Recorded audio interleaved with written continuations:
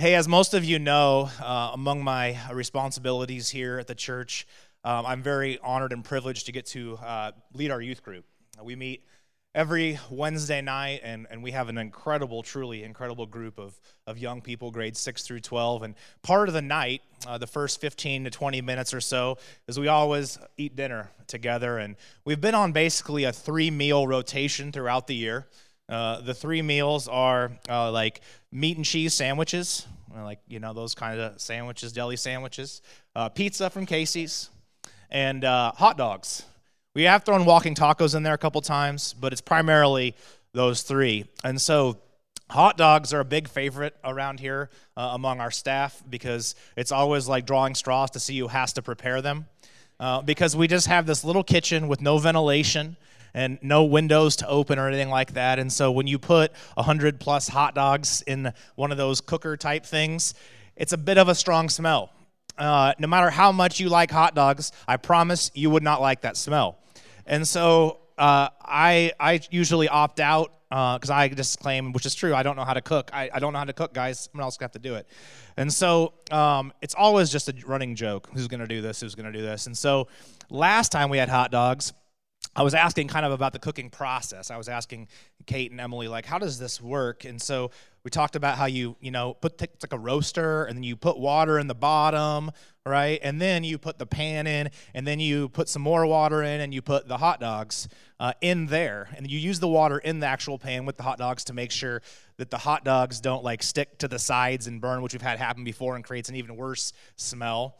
And so it's really important you have that water, plenty of water, to make sure it doesn't stick, and it does, it kind of produces like a steam effect, obviously, and helps warm the hot dogs up because they're obviously already fully cooked, but you're just warming them up. And so a couple of weeks ago, I had this question. I said, okay, so what you're telling me is these hot dogs sit in this water for however long, hour and a half, 2 hours as they kind of warm up.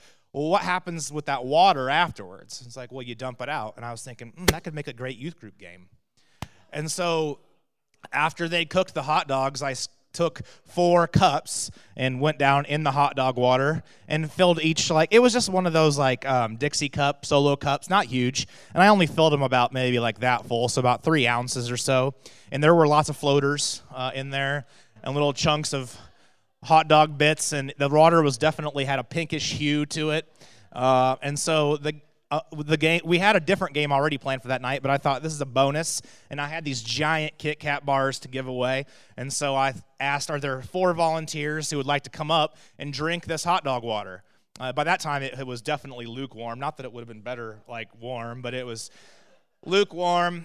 And so I said, here's the deal. I will allow you a water chaser, but you can't use the chaser until you drink all the hot dog water. So you can't do here's some hot dog water, here's some water. You have to go all in. And so we had 4 guys, no surprise, 4 guys jump up to do it. One of the 4 took a look at it and sat right back down and put the rest of it. The other 3, a couple of them are here today, they went full on through with it.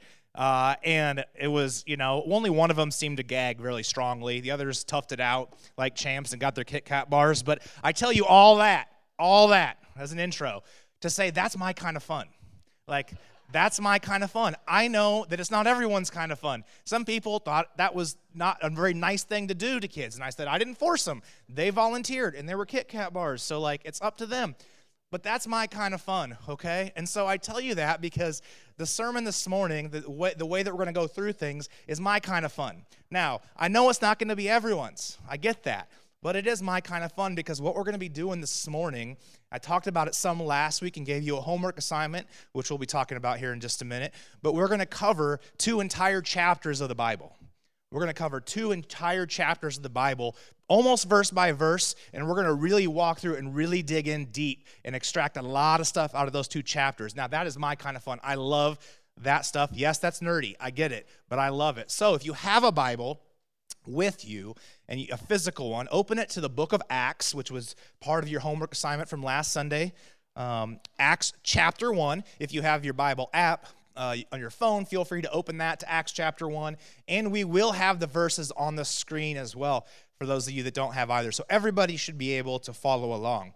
So the reason that I gave you an assignment to read Acts chapters 1 through 10 last week is because it's so incredibly important when you are thinking about and talking about and studying Scripture that you read it in sort of these large swaths, right? That you don't, it's okay, and I've talked about this before, it's okay every once in a while to have a couple verses that you really read on and meditate on, and that's great. That's really valuable. I've done that many, many times, but it's equally as important, if not more important, that you take in chunks, because what taking in the big chunks of Scripture, the broad swaths, chapters, multiple things, it really gives you this very nice, broad, comprehensive overview of what's going on, and it establishes so much context, that you cannot establish when you try to isolate one verse here, one verse there, and it's called kind of like a cherry-picking thing. It just doesn't work. That's not the way the Bible was written. That's never the way that it was intended to be read or interpreted or discussed or any of that. Chapter divisions, verse markings, all those things are modern inventions, and they're very helpful in lots of ways. And at times, they're very random, and actually, they're not even really well done in some situations. But when you read 10 chapters, and like in the book of Acts, you're going to get a really good picture of what's going on, and that is so important to be able to read Scripture broadly and establish a context. If you were here last week, you know that it was a bit of a different type of message. It was almost an exercise in imagination, and I painted this picture for you of what it would have been like to be one of the disciples, one of the 12 that Jesus chose. And we went through that, and there wasn't really like this clear like takeaway or clear ending or anything like that to it. The whole idea was to establish a framework for you to read Acts 1 through 10, to answer some questions, to come back this Sunday, and then we go through it, and that just helps you really start to, again, glean stuff from this. So, as a reminder, the homework from last week was to do the following. We have this on the screen. Read Acts chapters 1 through 10, and answer the following questions as you read. Number 1, what were Jesus' parting instructions to his disciples? This is before he ascended up into heaven. Number 2, what was the response of the disciples after he ascended? Number 3, what happened on the day of Pentecost? Hugely significant. Number 4, what things seem to be the primary focus of the early church? And number 5, do you think any of this has any relevance for you or us today? And if so, what might it be? So we are going to answer the first 4 questions together and expand on them some. And the 5th one, I'm going to leave you with some thoughts, some things to take away from today. And we're going to come back again next week in week 3 of the series, and I'm going to talk more about that. So let's go ahead and dive in, okay? My kind of fun. Acts chapter 1. We're going to look at verses 1 through 8. And as we go through this, I'm going to do something that I don't always do, which is I'm going to make comments on different things that are being said, different things that we're going to be reading. So just do your best to kind of stick with it. This is a great day to take notes. Some of you are note takers, some of you aren't, but this is a great day to take notes and just jot different things down. So, Acts chapter 1, verses 1 through 8. And I'm reading from the NIV, the New International Version. So your versions may be a little bit different, but if you have a Bible app, I'd recommend that you bring up the NIV. It's just easier to follow along. So, verses 1 through 8. In my former book, Theophilus. All right, so let's stop there. In my former book, Theophilus. So right away, we have to wonder, well, what is this author talking about? What is his former book? Well, we know that Acts was written by a guy, a doctor, a later disciple of Jesus named Luke. And that Luke, not surprisingly, wrote the Gospel of Luke. So, when he says, in my former book, Theophilus, he's referring to the Gospel of Luke. Now, we have an order of the Gospels in the New Testament. Most of you probably know this. If you don't, it's Matthew, Mark, Luke, and John. And then comes Acts. But ideally, the Gospels would have been ordered differently with Luke at the end and then Acts right next to it. The reason they're ordered the way they are is because Matthew, Mark, and Luke are what's called the Synoptic Gospels.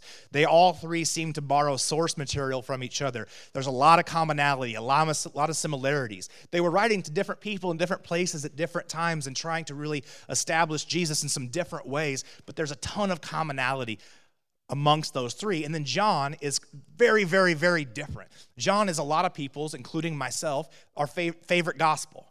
because John is just an interesting character. He wrote in an interesting way, and it's very, very different than the other three. But because of that order, Matthew, Mark, Luke, and John, then we come to Acts. A lot of people don't know that Luke Acts is actually considered essentially like one book. In fact, if you go to Bible college or seminary or go on beyond that, you will study, usually I have a class or a textbook that's just called Luke Acts, because they're so similar. He just keeps going with the story, and there's a rhythm to the script that he was a doctor. He was a very intelligent guy, and he had a very clear rhythm in how he wrote, how Luke begins and how it ends, and how Acts begins and ends. He did this very intentional sort of rhythm that I don't have all the time to get into today. My kind of fun, but really would bore you, and so we won't go there. But that's what he's talking about. In my former book, in my gospel, in my account of Jesus' life, and the way that I wrote these things down, Theophilus, I wrote about all that Jesus began to do.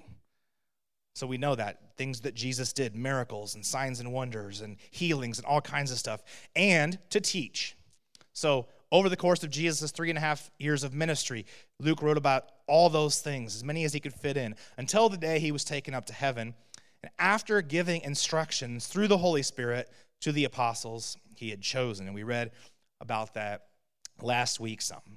So then he goes on a little bit. After his suffering, he presented himself to them and gave many convincing proofs that he was alive. Again, we talked about that some last week. It wasn't just one time that he proved he was alive. He had to prove it multiple times because it was mind-blowing to them, and because his body was human in some ways, but it was non-human in lots of others, and they were just probably trying to figure out what's really going on here. So he appeared to them over a period of 40 days and spoke about the kingdom of God.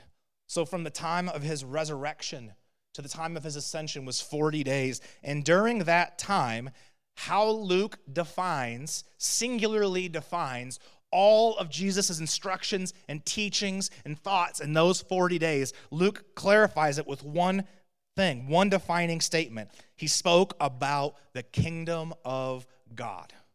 The kingdom of God. And this is incredibly consistent with what Jesus talked about more than anything as recorded in the Gospels. He was always talking about the kingdom of God or the kingdom of heaven, and those terms are interchangeable with each other. So if you see the kingdom of heaven, same thing, kingdom of God, kingdom of heaven, same thing. That's what he talked about more than anything.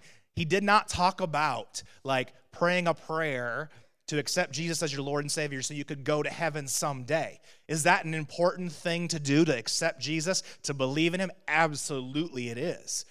But he didn't talk about that as in isolation or it's singularly like you do this and you're good. He talked about this is the first step in a process to establishing the kingdom of God in your own life. The kingdom of God is within you. It's in your heart. All these things, and then you're supposed to bring it to the people around you, and you pray, your kingdom come, your will be done. So Jesus talked about the kingdom of God. On one occasion, we're continuing on here, on one occasion, while he was eating with them, he gave them this command. And here's our answer to question number one, if you didn't figure it out from last week. I'm just assuming everyone did their homework, so we're just going to go with that. So he gave them this command: do not leave Jerusalem. Do not leave Jerusalem. They were not in Jerusalem at this time.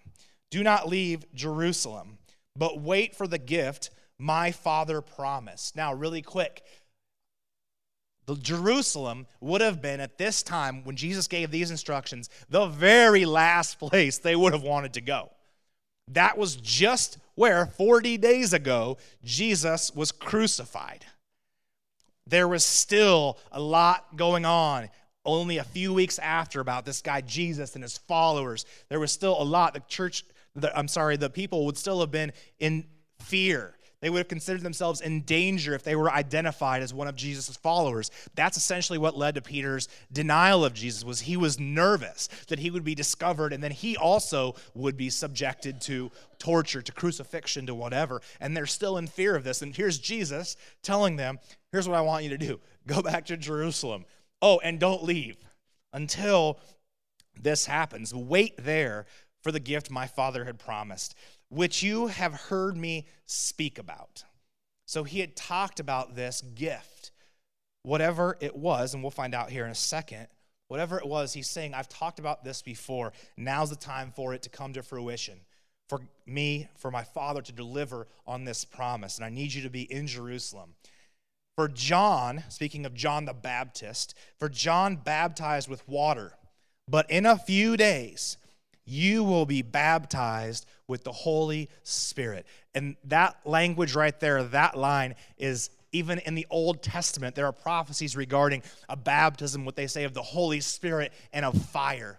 John the Baptist, right, said, I baptize you with water, but there's one who comes after me, who will not baptize you with water, will baptize you with the Holy Spirit and with fire. Now, they had no idea what that meant. No idea what Jesus, what John, what the Old Testament prophets were talking about. Holy Spirit and fire. They didn't have a grid for that. They understood that in the Old Testament, the Holy Spirit showed up on occasion in certain situations to certain men of God and did amazing things through them.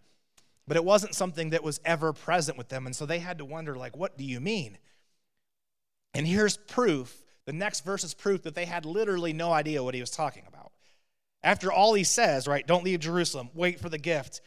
John baptized with water, but in a few days you'll be baptized with the Holy Spirit. Then they gathered around him and they asked him, Lord, are you at this time going to restore the kingdom to Israel? They literally had no clue. If you don't know what they're asking there, what they're saying is this when you are going to get your revenge on Rome? They crucified you, but here you are. You're back, and clearly you've got a lot of power, right? Now, is this the time? Is this what you're talking about? That you are going to go and we're going to get an army together or whatever it looks like, and we are going to just slaughter all these people, and we're going to establish the kingdom. They still, after all this, didn't get it.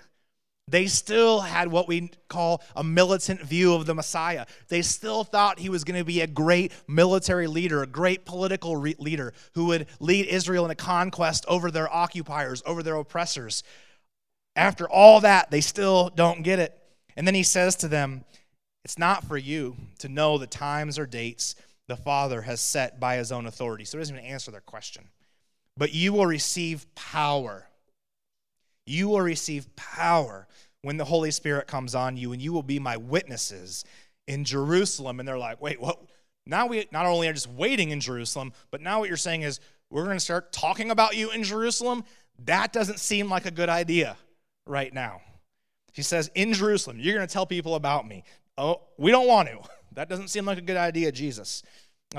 And he says, in all Judea, and in all Samaria, and then this prophetic thing about what would become global missions, and to the ends of the earth, which at their time would have been impossible for them to conceive of because the known world for them was relatively small. They had no idea how big the world really was. Okay, so a couple verses, skip down a couple verses. Let's go Acts 1:12. We're going to go 12 through 19. Is everybody hanging in there? You sticking with me? My kind of fun. Lots of notes you can take. I promise we're going to go places with this, but even as we're talking now, this is a good thing that we're doing. It's good for you to learn all this stuff. So Acts 1:12 through 19. So Jesus' parting instructions were, don't leave Jerusalem, wait for the gift. What was the response of the disciples was question number 2 you were supposed to answer. Here we have the answer to that. Verse 12, then the apostles returned to Jerusalem from the hill called the Mount of Olives, a Sabbath day's walk from the city. When they arrived, they went upstairs to the room where they were staying, the famous upper room, right? Another upper room. The Last Supper was in an upper room. This, again, is in an upper room. A lot of people think it was the same room that they had been in, and they just returned to that place. An interesting note here, just a random bit of trivia for Jeff or whoever else likes trivia, is that a Sabbath day's walk. It's very specific what Luke's talking about here. The Sabbath had all kinds of crazy rules around it. Very few that were actually from God. A lot that were made up by religious leaders as they tried to continually impose more and more restrictions on people. And so a Sabbath day's walk, you were only allowed to walk a certain distance on the Sabbath.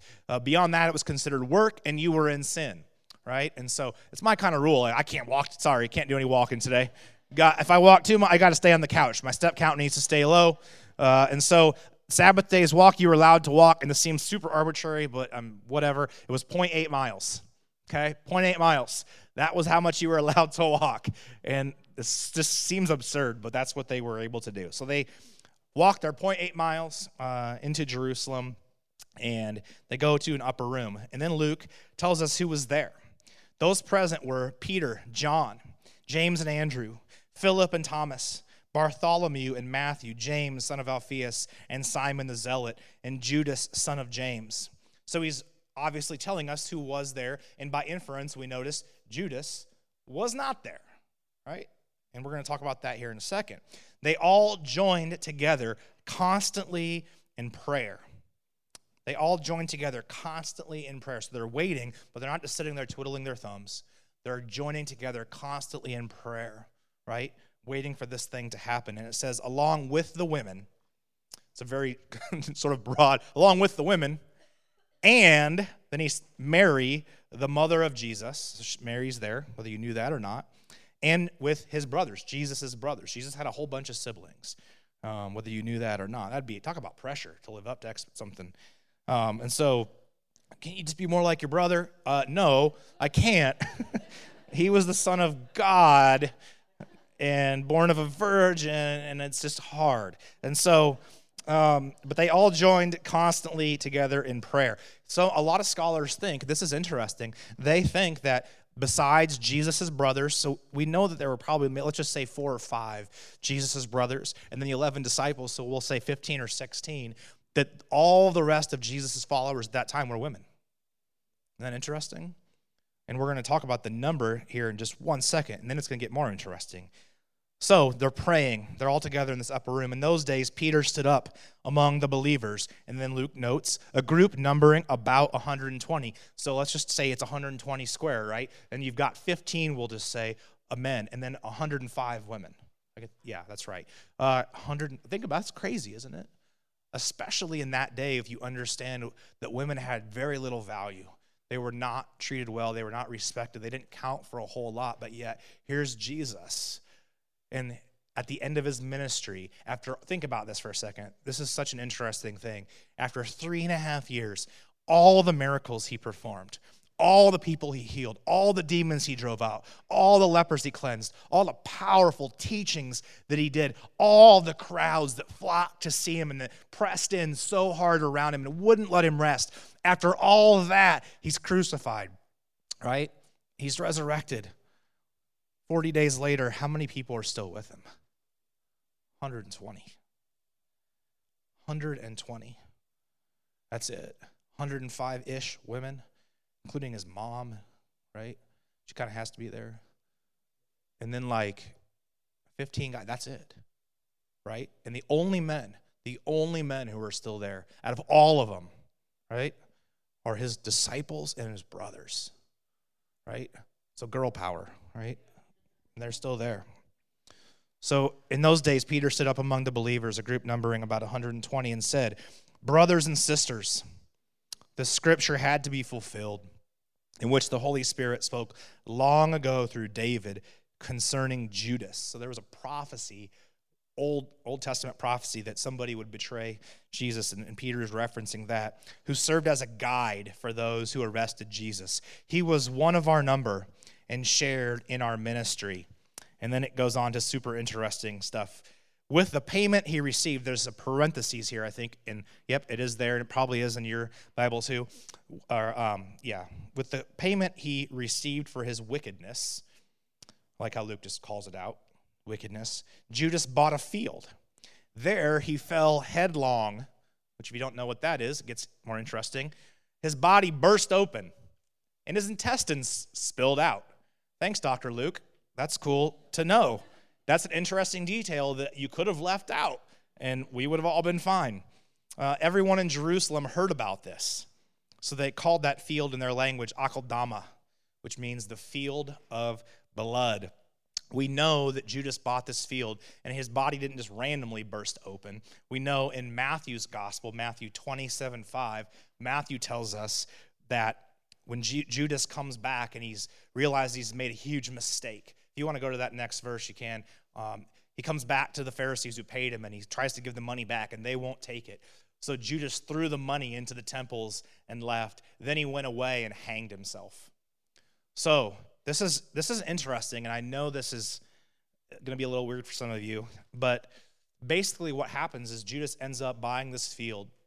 He goes to this field. He hangs himself there.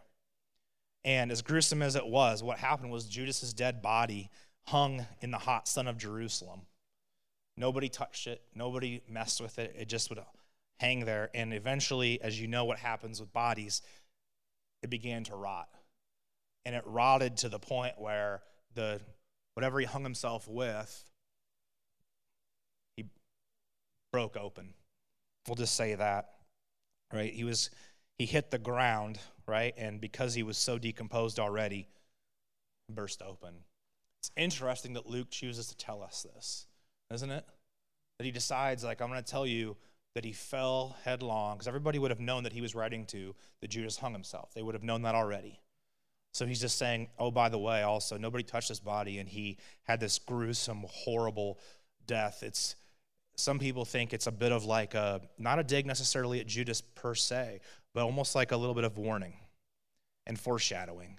It's like, you probably want to be on Jesus' side, when it's all said and done. So, all right, let's keep going. Now, we're going to go to Acts 2. So we're about halfway there. So, real quick, Acts 2, chapter 1. When the day of Pentecost came, they were all in one place. From the time of Jesus' resurrection to his ascension was 40 days. And from the time of his ascension to the day of Pentecost, we know through the calendar back then, was 10 days. So, 40 days Jesus was with them. He ascends, tells them to go wait. They've been waiting at this point for 10 days. We know this. This is way more detailed than I'll be able to go into. We know this because there was a specific festival that culminated with Pentecost.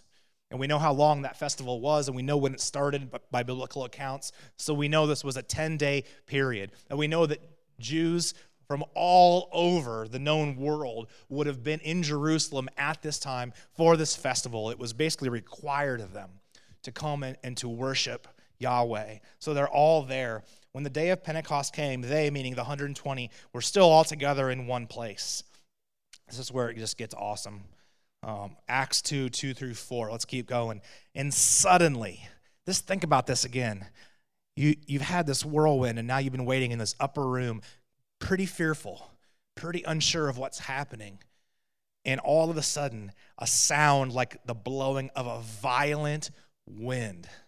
And I don't know if that was tornadic in nature in terms of how it sounded or whatever it was, but it was a sound like the blowing of a violent wind came from heaven, and it filled the house where they were sitting.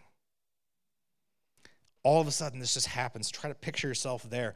They saw then what seemed to be tongues of fire. So a tongue of fire would essentially just be, imagine a little bit of fire, just this size of fire, but it was just hovering. Okay, that's a tongue of fire. They saw what seemed to be tongues of fire that separated and came to rest again on each of them. Maybe you've seen some old classical, even medieval art that depicts this day, and there are little flames above each of the apostles and each of the people's heads in that room. And so again, here we have, right, what was the promise? Baptize you with the Holy Spirit and with fire, right? So, came to rest on each one of them. All of them were filled with the Holy Spirit. This had never happened, ever. Not in all biblical history. First time, right? In the past, like I said, the Holy Spirit, he was what we call visitational, meaning he showed up once in a while and usually just to one person in a very specific situation to help them achieve something powerful, right? But here you have 120 people, 105 women. And the Holy Spirit shows up in power on all of them. All of them were filled simultaneously with the Holy Spirit, and they began to speak in other tongues as the Spirit enabled them.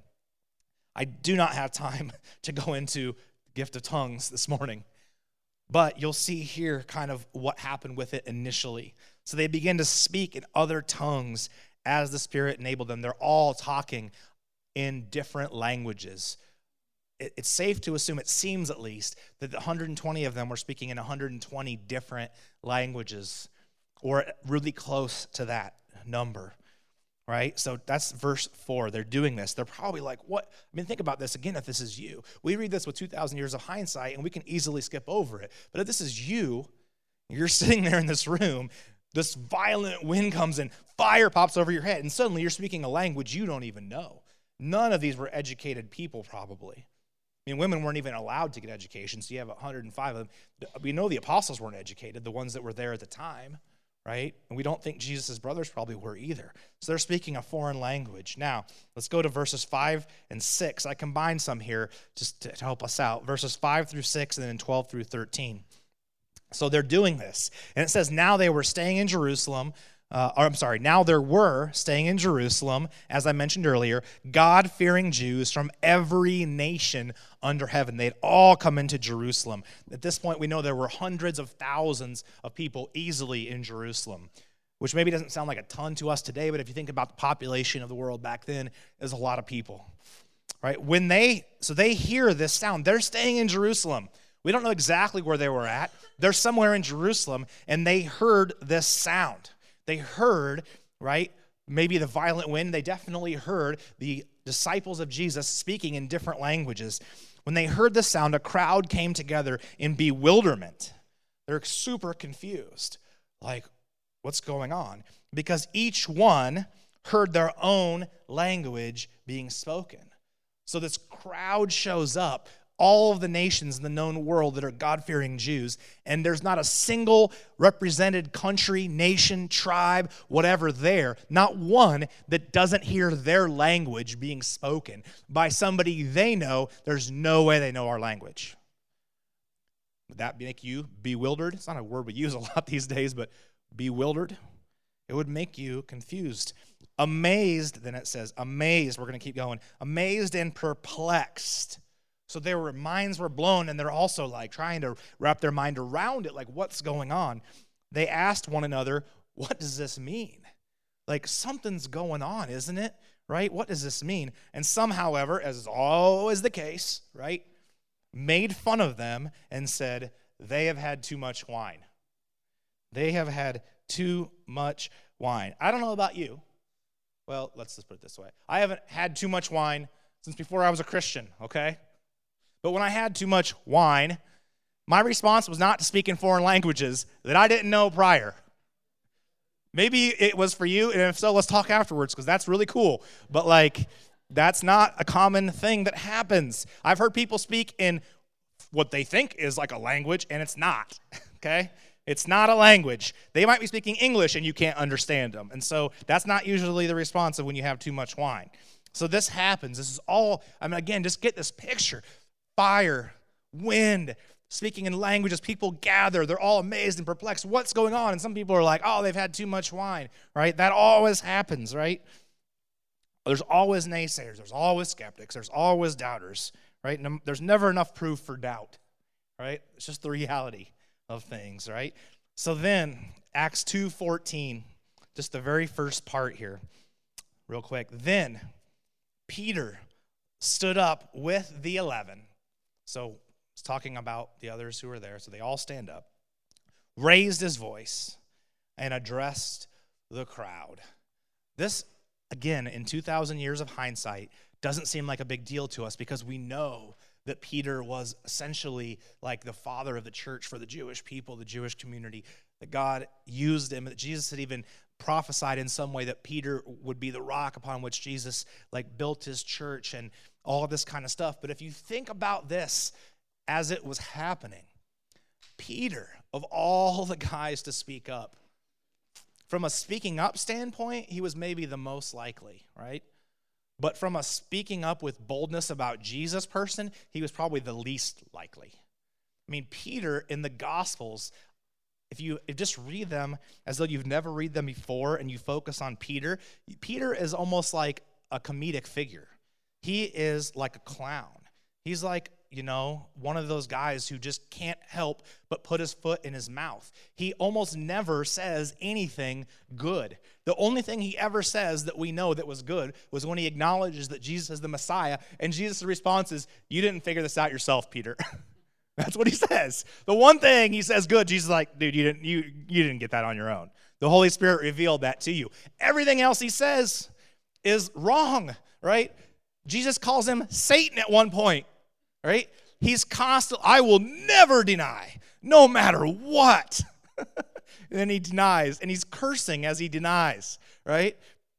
And there's a specific text I don't have on the screen where when Jesus is resurrected and he appears to the women first, again, women power, he says, right, go tell the disciples and Peter.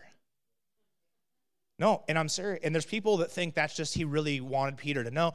No, there's a lot of, I won't want to say evidence, but there's a lot of convincing stuff that Peter was no longer considered himself a disciple. He had denied, he had abandoned, right? And if you find where Jesus found him after the resurrection, he was back on the boat. He had gone back to his old life. He was fishing again. But Jesus said, I still want him. And then Jesus on the beach restores Peter. He gives him 3 chances to acknowledge Jesus. And Peter does the 3, and it like cancels out, if that makes sense, the 3 denials. It's a whole other thing. But Peter, in this moment, we're about to see, Peter has been radically transformed. Radically transformed. And was he radically transformed through his own efforts, through trying really hard, through willpower, through just, I'm going to do better now? No. He wasn't capable of that. He was transformed through the power and the filling of the Holy Spirit. And that made him a totally different person. So he raises his voice, and there are probably, at least in this situation, tens of thousands of people that he's speaking to. So think about your first sermon. Your first sermon, so like 20,000 people. That's nerve-wracking, but he stands up with boldness. Some of your translations might say that he stood up like boldly. So we're actually going to read this. We're getting close to the end, but I really want to read what he said. It's just really good to do this sometimes together. So this is what he said when he stands up. This is Peter's first sermon, okay? And I'll throw in some comments here and there on it as we go. Fellow Jews, and all of you who live in Jerusalem, let me explain this to you. Listen carefully to what I say. These people are not drunk as you suppose. It's only 9 a.m. And like I always say, clearly they never went to a tailgate at Kinnick Stadium for a Hawkeye home game, right? It's only 9. Oh, we've been at it for 2 hours. So, no, this is what was spoken by the prophet Joel.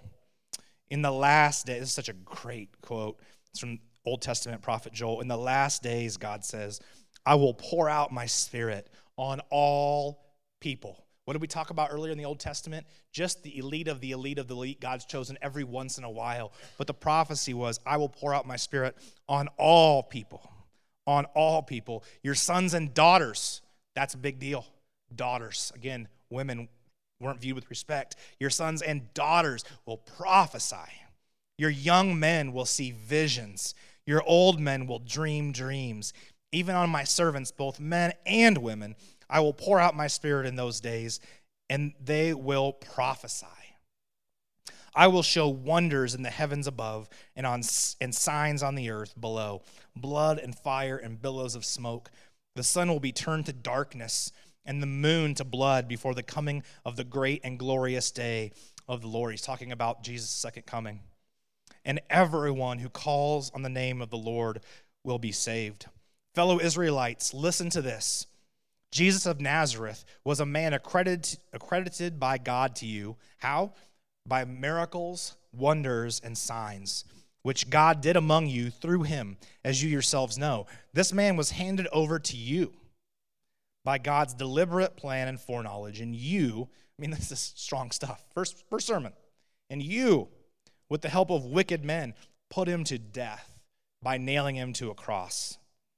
But God raised him from the dead, freeing him from the agony of death. I love this, because it was impossible for death to keep its hold on him. Death had no chance. David said about him, talking about King David in the Old Testament, David said about him, I saw the Lord always before me. Because he is at my right hand, I will not be shaken. Therefore, my heart is glad and my tongue rejoices. My body also will rest in hope, because you will not abandon me to the realm of the dead. You will not let your Holy One see decay. You have made known to me the paths of life. You will fill me with joy in your presence. That would be a verse that might be worth putting on your refrigerator. It's just a powerful thing to remember continually. Then he goes on, almost done here. Fellow Israelites, I can tell you confidently that the patriarch David died and was buried, and his tomb is here to this day. But he was a prophet and knew that God had promised him on oath that he would place one of his descendants on his throne. Seeing what was to come, he spoke of the resurrection of the Messiah, that he was not abandoned to the realm of the dead, nor did his body see decay. So he's clarifying this is Jesus. God has raised this Jesus to life, and we are all witnesses of it. He's talking about all the people that were with him, all the apostles and disciples at the time. Exalted to the right hand of God, he has received from the Father the promised Holy Spirit and has poured out what you now see and hear. For David did not ascend to heaven, and yet he said, the Lord said to my Lord, sit at my right hand until I make your enemies a footstool for your feet. Therefore, let all Israel be assured of this. God has made this Jesus, whom you crucified, both Lord and Messiah. Mic drop. His first message. Peter was a fisherman. He was not a learned guy. He was not a good speaker. And he just puts together one of the most epic messages in a short message packed with stuff ever that literally changed the course of human history. Now, Acts 2:37 through 41. So he gets done, drops the mic, walks off the stage.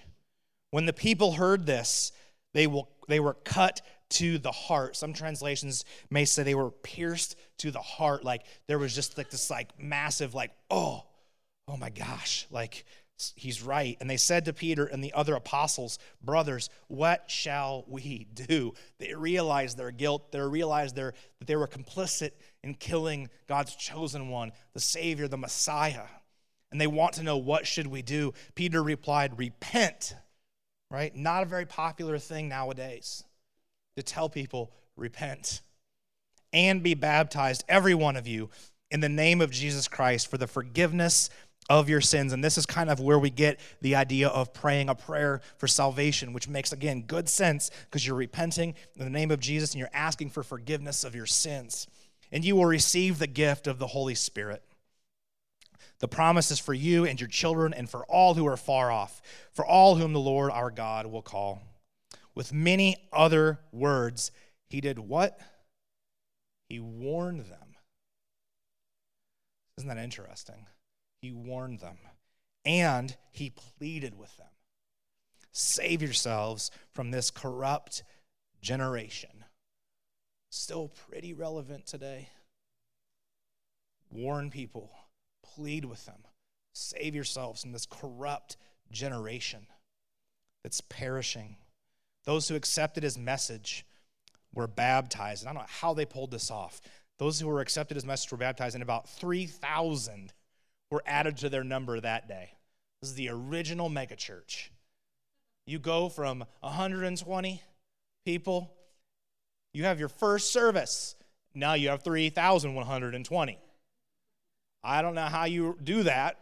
If we went from what we have right now and added 3,000, we'd be in trouble in a lot of ways. It'd be good trouble, but it'd be trouble nonetheless, right? 3,000 were added to their number that day. So we've answered, what were Jesus' parting instructions? Go wait in Jerusalem for the gift. What was the response of the disciples? They waited in Jerusalem. What happened on the day of Pentecost? The Holy Spirit fell with power. They were baptized in the Holy Spirit and fire. Peter preached with radical boldness. People were convicted of their sins and what they'd done and repented in droves, and they baptized and added 3,000 people to the church. That's a good day. That's a good day. The last thing here that we're going to hit, Tim, if you want to go ahead and make your way up, just about done. Just about done. Question 4. What things seem to be the primary focus of the early church? You have this church that's born and through the Holy Spirit, baptized in water and in the Holy Spirit, and 3,120, the initial group. It says in Acts 2:42 through 47. So after all this has happened, right? All this has happened. So we can again ask this question, what now? What now that we waited, that the Holy Spirit came, that Peter preaches with boldness, that we had 3,000 people added. We baptized them. They got the Holy Spirit. What now? What now? Luke tells us what they did. They devoted themselves to the apostles' teaching and to fellowship. Means they spent a lot of time together, getting to know each other, hearing each other's stories, living life together. They devoted themselves to the apostles' teaching and to fellowship, to the breaking of bread. So the original communion meal, these were full meals though, full meals that they shared together, and to prayer. They devoted themselves, and read it again, the apostles' teaching, to fellowship, the breaking of bread, and to prayer. Everyone was filled with awe at the many wonders and signs performed by the apostles. We know, as we'll continue to read in Acts 3 next week, radical healings, radical miracles, people healed of cancer, right? And the doctors are like, as far as we're concerned, you're cancer-free. We don't know why. And they were filled with awe and wonder. They had everything in common. All the believers were together and had everything in common. They sold property and possessions to give to anyone who had need. We're not talking about socialism, okay? We're not talking about like living in a hippie commune, right? Like off the grid and growing our own vegetables, which, fine, it's cool if you want to do that. But that's not what we're talking about. And some people read this and they're like, well, it's not that way anymore. No, this was out of generosity of their heart, because their lives had been changed and they recognized what had real value. And they didn't have a desire to hold on to stuff or to have more than somebody else for a status symbol, or because they felt like they deserved it or they earned it or they worked hard or whatever it was. They just recognized, these are my brothers, these are my sisters in Christ. We are all together, and so what's mine is theirs, and I'll hold nothing back. There's a whole sermon there, more than one. They sold property and possessions to give to anyone who had need. That's one to meditate on. Every day they continued to meet together in the temple courts. They broke bread in their homes and ate together with glad and sincere hearts, praising God. And this is a big one, and enjoying the favor of all people. And the Lord added to their number daily those who were being saved. Man, this is like the quintessential vision for church. It's like, this is amazing. So to answer that last question, what things seemed to be the primary focus of the early church? Apostles' teaching and prayer and fellowship. They had awe. They prayed for each other. They were watching miracles happen. They were selling property and distributing it to those who had need. They were meeting together regardless of socioeconomic lines and boundaries and ethnic boundaries, any of this stuff. They crossed all kinds of boundaries that were never allowed to be crossed back then because of the sort of caste system they'd established. They met together. They had glad and sincere hearts. And they praised God and they enjoyed the favor of all people. Man, I wonder sometimes, not sometimes, a lot of the time, if the church would still be described this way today. Is the church described as people that have glad and sincere hearts, that continue to meet together praising God and enjoying the favor of all people? I know there's a lot of context to that, but it still begs the question. This is the original. 2,000 years later, we're at best a copy of a copy of a copy of a copy. We lose some of that. Those were the primary focus. So here's the thing. All of this stuff, what was the primary focus of the early church? I'm going to close with this.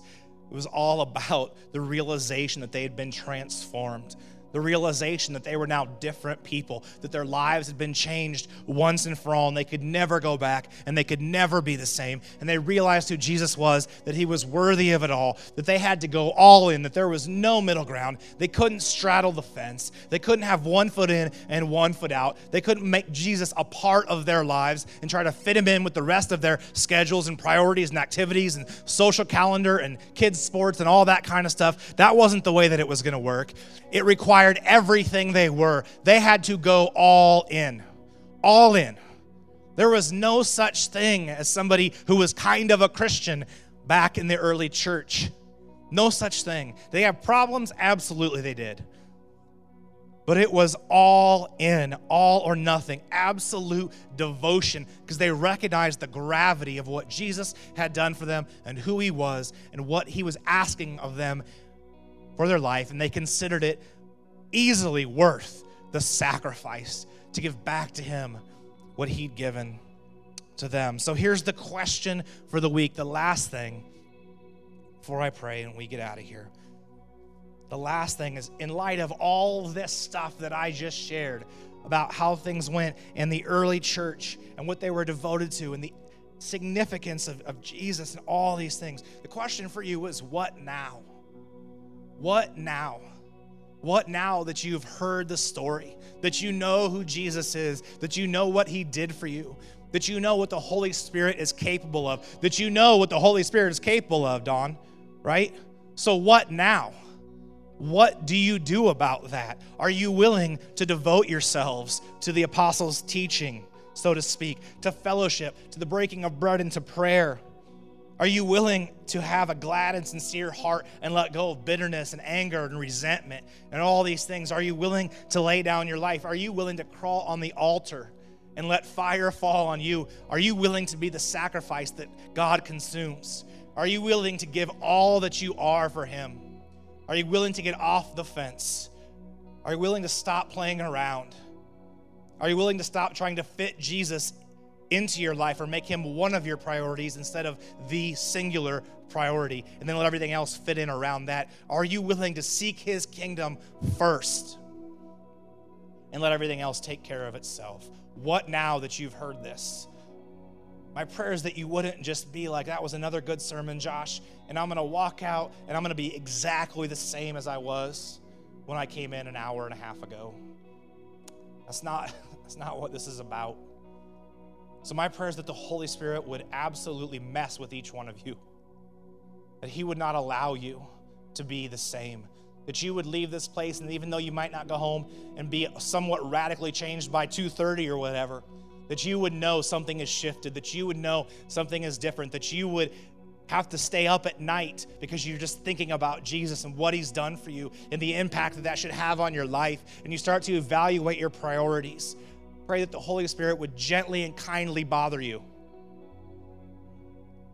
that you would go all in, that you would go all in. Let me pray. Jesus, thank you. Simply as I can say it, thank you that you went all in for us. We want to go all in for you. Thank you for the gift of your Spirit. Thank you for the birth of the church. Thank you for the gift of the church. Let us be people who are devoted to you, devoted to each other, because we are your body. And we may be the only Jesus, as Jeff said, that some people see. Let us go all in for you, Jesus. In your holy name we pray. Amen.